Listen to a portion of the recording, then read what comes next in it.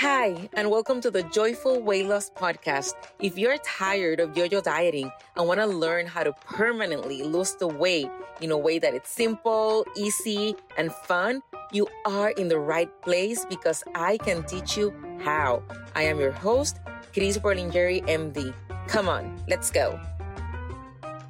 Hello, my friends, and welcome back to the podcast. How are you?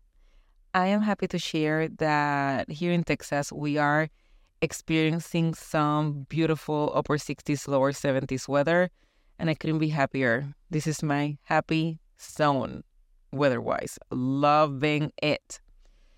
How are you? How is the beginning of fall where you live, if you have changing of seasons? Because I know my friends in Puerto Rico, big shout out to you guys. I know that we don't have changing of seasons. It's always tropical in the 80s and always summer over there. But how are you where you live? Would love to know. Today I have for you a very special episode. It's an episode that I never thought I would be recording. To be honest, I've started recording this close to 10 times, and I don't know if this is the time that it's going to make it or not. And I haven't shared this here, not because I intentionally did not want to share. It's just it never really occurred to me. I didn't think it was relevant, or I don't know. I just didn't think it was something, pertaining to weight loss, even though I speak about other things not related to weight loss. But the other day I was talking about this with one of my coaching friends, and she's like, you should do a podcast episode on this. And I'm like, why? Like, I just don't see, like, seriously? And she convinced me, so here I am. I have shared here before that I'm the youngest of 5. And I have 2 brothers and 2 sisters. And 14 years ago, during the summer, July of 2009, in the middle of the night, I got one of those phone calls that you're never really prepared to receive. And as you are listening to the other person on the phone talking to you, you are like in an out-of-body experience thinking this is not happening. Like, what is going on? Like, this is so surreal. Like, am I in a movie? What's going on? Am I going to wake up from a dream, a nightmare? And to make matters a little bit more complicated, at least for me, that particular night, that particular day, my dad was visiting from Puerto Rico, so he was in Texas, and one of my sisters as well. And I had to be the one to wake up my dad at around 2 a.m. to tell him that his eldest had passed away. It's something that I really don't wish upon anybody. Telling your own father that his firstborn had died has had to be one of the most difficult experiences that I've lived in my life, because as a mom, now back then I was not a mom, but as a mom, that's kind of like the greatest nightmare, to see one of your kids, like to outlive one of your children. So that night, my other brother, so I have 2 brothers and 2 sisters. I'm the youngest of the 5. And my other brother was the one who called me and told me about our eldest passing. And I told my sister who was with me, and I told my dad. And then my other sister was in Puerto Rico, and my brother had already called her. It was a very crazy night, and it's kind of like a blur. And I titled this episode, How My Brother's Death Made Me More Alive, because that's exactly what I experienced once I decided to grieve his death. My brother died of suicide. And whenever a tragedy like that happens, he was 44 years old. And when something like that happens, somebody dies unexpectedly at a young age, a loved one, usually you can blame something. You can blame a drunk driver that hit them. You can blame somebody that, shoot them. You can blame a natural circumstance, a health issue, natural disaster. In this case, I was so angry with my brother that anger did not let me mourn him. And of course, it took me 5 years. I didn't mourn my brothers until I'm the type of person that anger used to be my go-to feeling, negative feeling, because for me, sadness felt so awful and I felt so vulnerable. And who likes feeling vulnerable? And I particularly, since very young, have developed this defense mechanism that I bypass sadness really quickly, and my default is anger. I have been working on that. And I've been willing to feel sadness more and more. But it was not until 5 years later, when Robin Williams passed, when those news came out, that's when it hit me. Because my brother was kind of like that. He was always in a great mood. I mean, I am the only physician in the family, and I was the only one who knew he battled with depression and anxiety, and I was the one who would sometimes run and get him samples of medications because he would abruptly stop them. So I had some insight into his illness. And even when he would be in Puerto Rico and I would be in Texas, he would call me with one of those anxiety attacks and his heart hurting, and I would just send him to the cardiovascular hospital. I would call my friends that were there in Puerto Rico, like, hey, my brother is coming. Can you please make sure everything gets done, well evaluated? Because he was in his 40s, by then he was in his, he passed away at 44. So in his early 40s, late 30s, he would have these panic episodes that's at that age a common cause of death for males at that age is cardiac arrest. So I would always worry about that. But of course, his heart was well, and it was his mental illness that would cause those symptoms.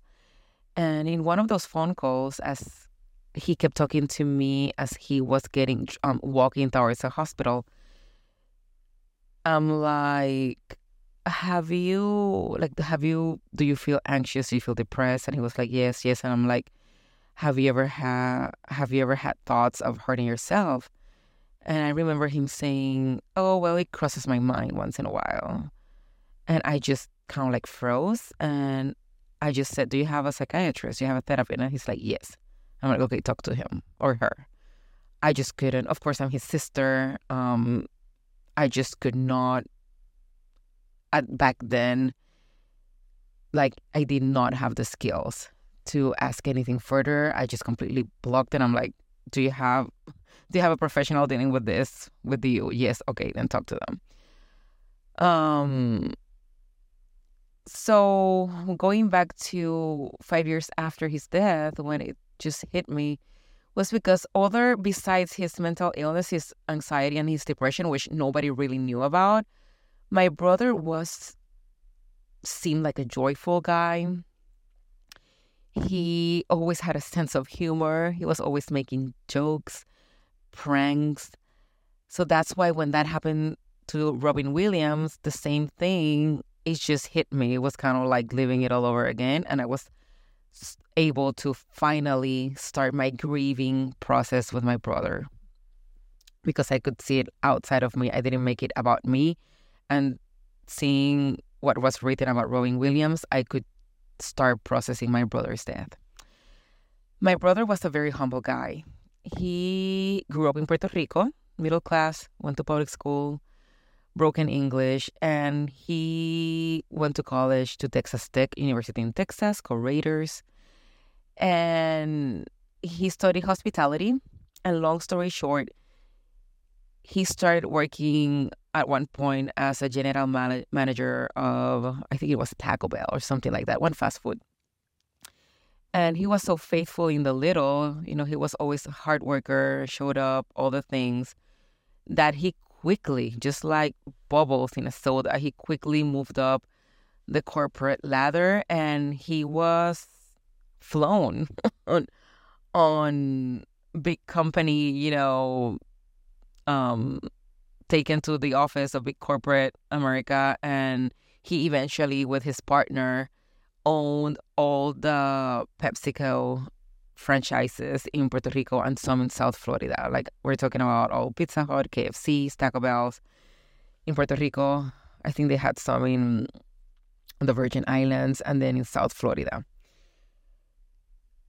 But despite all of that, all the money that he made and all the business goals that he had achieved, he always remained very humble. Like, this is the guy that you would meet and you would never imagine, like, he was this big guy in this corporation. And he was always willing to help anybody in need, particularly his employees and family members. Like, he would be the one, like, I think he secretly paid my dad for my wedding, like behind my dad's back, because when I got married, my dad was unemployed. So my brother took care of that. My brother would, urban legend goes that he had an employee in one of his fast foods that he was a good employee. He would show up riding a bike to work every day, and he gave him a car. My brother gifted him a car. So that's the type of guy that he was. When I moved to Texas from Puerto Rico, even though my husband and I were physicians, I was still training. I had a salary of an intern. My husband had finished all his training, but it was 2008, the year of the recession. We were very poor. Very poor. Like, we would enroll ourselves in studies at the medical center and donate blood samples for Walmart gift cards. Like, we were poor. So when I finished my training, I didn't have money for the medical license. So who paid for my medical license? My brother. And actually, that's the last thing he did for me before he passed. He did that 2 weeks before his passing. So that's the kind of guy he was. Super humble, down to earth, amazing sense of humor. He made the best ceviche I've ever had. He loved to cook. Like, he was just pretty amazing guy. And his passing, when negative things, episodes like that, unexpected events happen to us like that, we are going to experience negative emotion. But there's negative emotion that keeps you stuck. And they're kind of like emotions that we ruminate in them. Kind of like questions like, why did this happen? Why he had to do that? Why he didn't this or that? Angry. I was angry. And there's negative emotion, like the sadness, like accepting what happened and saying, this happened and it sucks. This happened now what? That those are going to move you through the negative emotions. And at the other end, you're going to find more abundant life, like I did and my siblings did as well. And this is what I mean when I found it made me more alive. One of the things is when my brother passed away, he left us. He didn't have children. And he left us, his siblings, some part of his inheritance, like his money.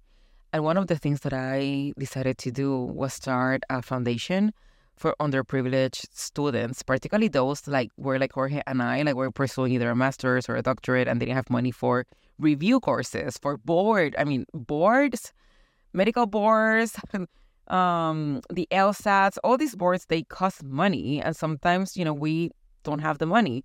So I created a small foundation to fund things like that, like small awards to fund board reviews, licenses cost, all those things, so people could achieve their full academic potential. And it was a way that I could keep my brother's generosity rolling and keep his memory alive by paying it forward. Before, I would just get stuck like, oh, I want to help so many people, but that I ended up helping nobody. But what if I could just do for one or two persons what I wanted to do for all the world? And after my brother's passing, I was able just to do that. I am actually recording this. I cannot believe I didn't say this in the beginning, on my brother's actual birthday. Today, my brother would have been 69 years old. 59. Oh my gosh. 59. He passed away when he was 44, before he turned 45. And I'm 45 years old right now, so I have actually outlived him. And he would have been today, literally today, the day I'm recording this, September 14th, he would have been 59 years old. So after his passing, I learned that made me more alive. My generosity, my giving, being intentional, not get paralyzed by, oh, I just cannot do anything for anybody. I can't do it for all the people or in the great way that I would like to do. But now I'm like, what is one thing that I can do for one person? And then just keep that ball rolling. Another way that my brother's death made me more alive is that now I don't shy away from mental illness. I don't hide in shame from it. And I'm more willing to have those kinds of conversation with loved ones, with unknown, like people that I don't know that happen to bring it up, and with my patients. I am more vocal about it. I took the suicide prevention training, and I'm more vocal about it. And in order to try to make a difference there. Another way my brother's death made me more alive was with my faith. A couple of months before he died, he mentioned in passing, I'm going to see if one of these days I visit your church. And I took it really lightly because back then I was ashamed of my beliefs. I was not very vocal about my beliefs. And if there was something that I know could have helped my brother, was a relationship with Jesus, because he's our ultimate hope, right? He's our only hope. And now I am more intentional. I'm a out of the closet Christian who's very vocal about her beliefs and who's not ashamed to offer that when it's well received. Of course, I'm not going to shove it down anybody's throat, but I may offer it, and if the person is welcome to it, I now pray with my patients if they welcome it. I pray for strangers if they welcome it. And I even share Bible scriptures and my faith with whoever who is willing to listen. I don't hide in shame anymore about that. Another way in which my brother's death made me more alive was in having children. When he passed away, Jorge and I really never wanted to have kids. And for some reason, that night when I got that phone call, as I was listening to my brother telling me about the death of our eldest, the very first thought that I had was, I have to have children. Very first thought. And now, as you know, I have shared this here. I have 3 kids. One is 7. The other one is going to be 11 next week. And my 12-year-old. I decided to live my life more purposely, intentionally, consciously. Another way my brother's death made me more alive is in the pursuit of my own business endeavors, not to be paralyzed by fear, to finally, with the encouragement of my other brother, have my own cafe and my bakery. And I love it because in that way, when I'm there with my employees, I am just so much more intentional about in honoring my brother's memory and the example that he gave me in treating them like he would treat his employee. He helped me be a better boss, a better employee. And not only this affected me, but it affected my siblings as well. After my brother's death, like I told you, I decided to have kids. I'm more intentional with my giving, with my goals, with my faith. and with mental health awareness and suicide prevention. But my oldest sister, she decided to quit her job. She's a medical technician and finally opened her own lab in Puerto Rico, her own laboratory for patients. My other sister, and she was in her 40s. My other sister, who was in her 40s as well, she decided to quit her job and go to law school in her 40s. And then my other brother, he decided also to change his life. He bought a restaurant, and literally I was joking with him the other day. I'm like, you lived like the retired life, but with a job that you love and enables you to do that. He's living the life that most of us wait until after 65, 70 years old to live. Doing what he loves, goes fishing every day, something that he ignites him, that he loves, he's passionate about. And yes, he owns a restaurant, he has a job, he loves it.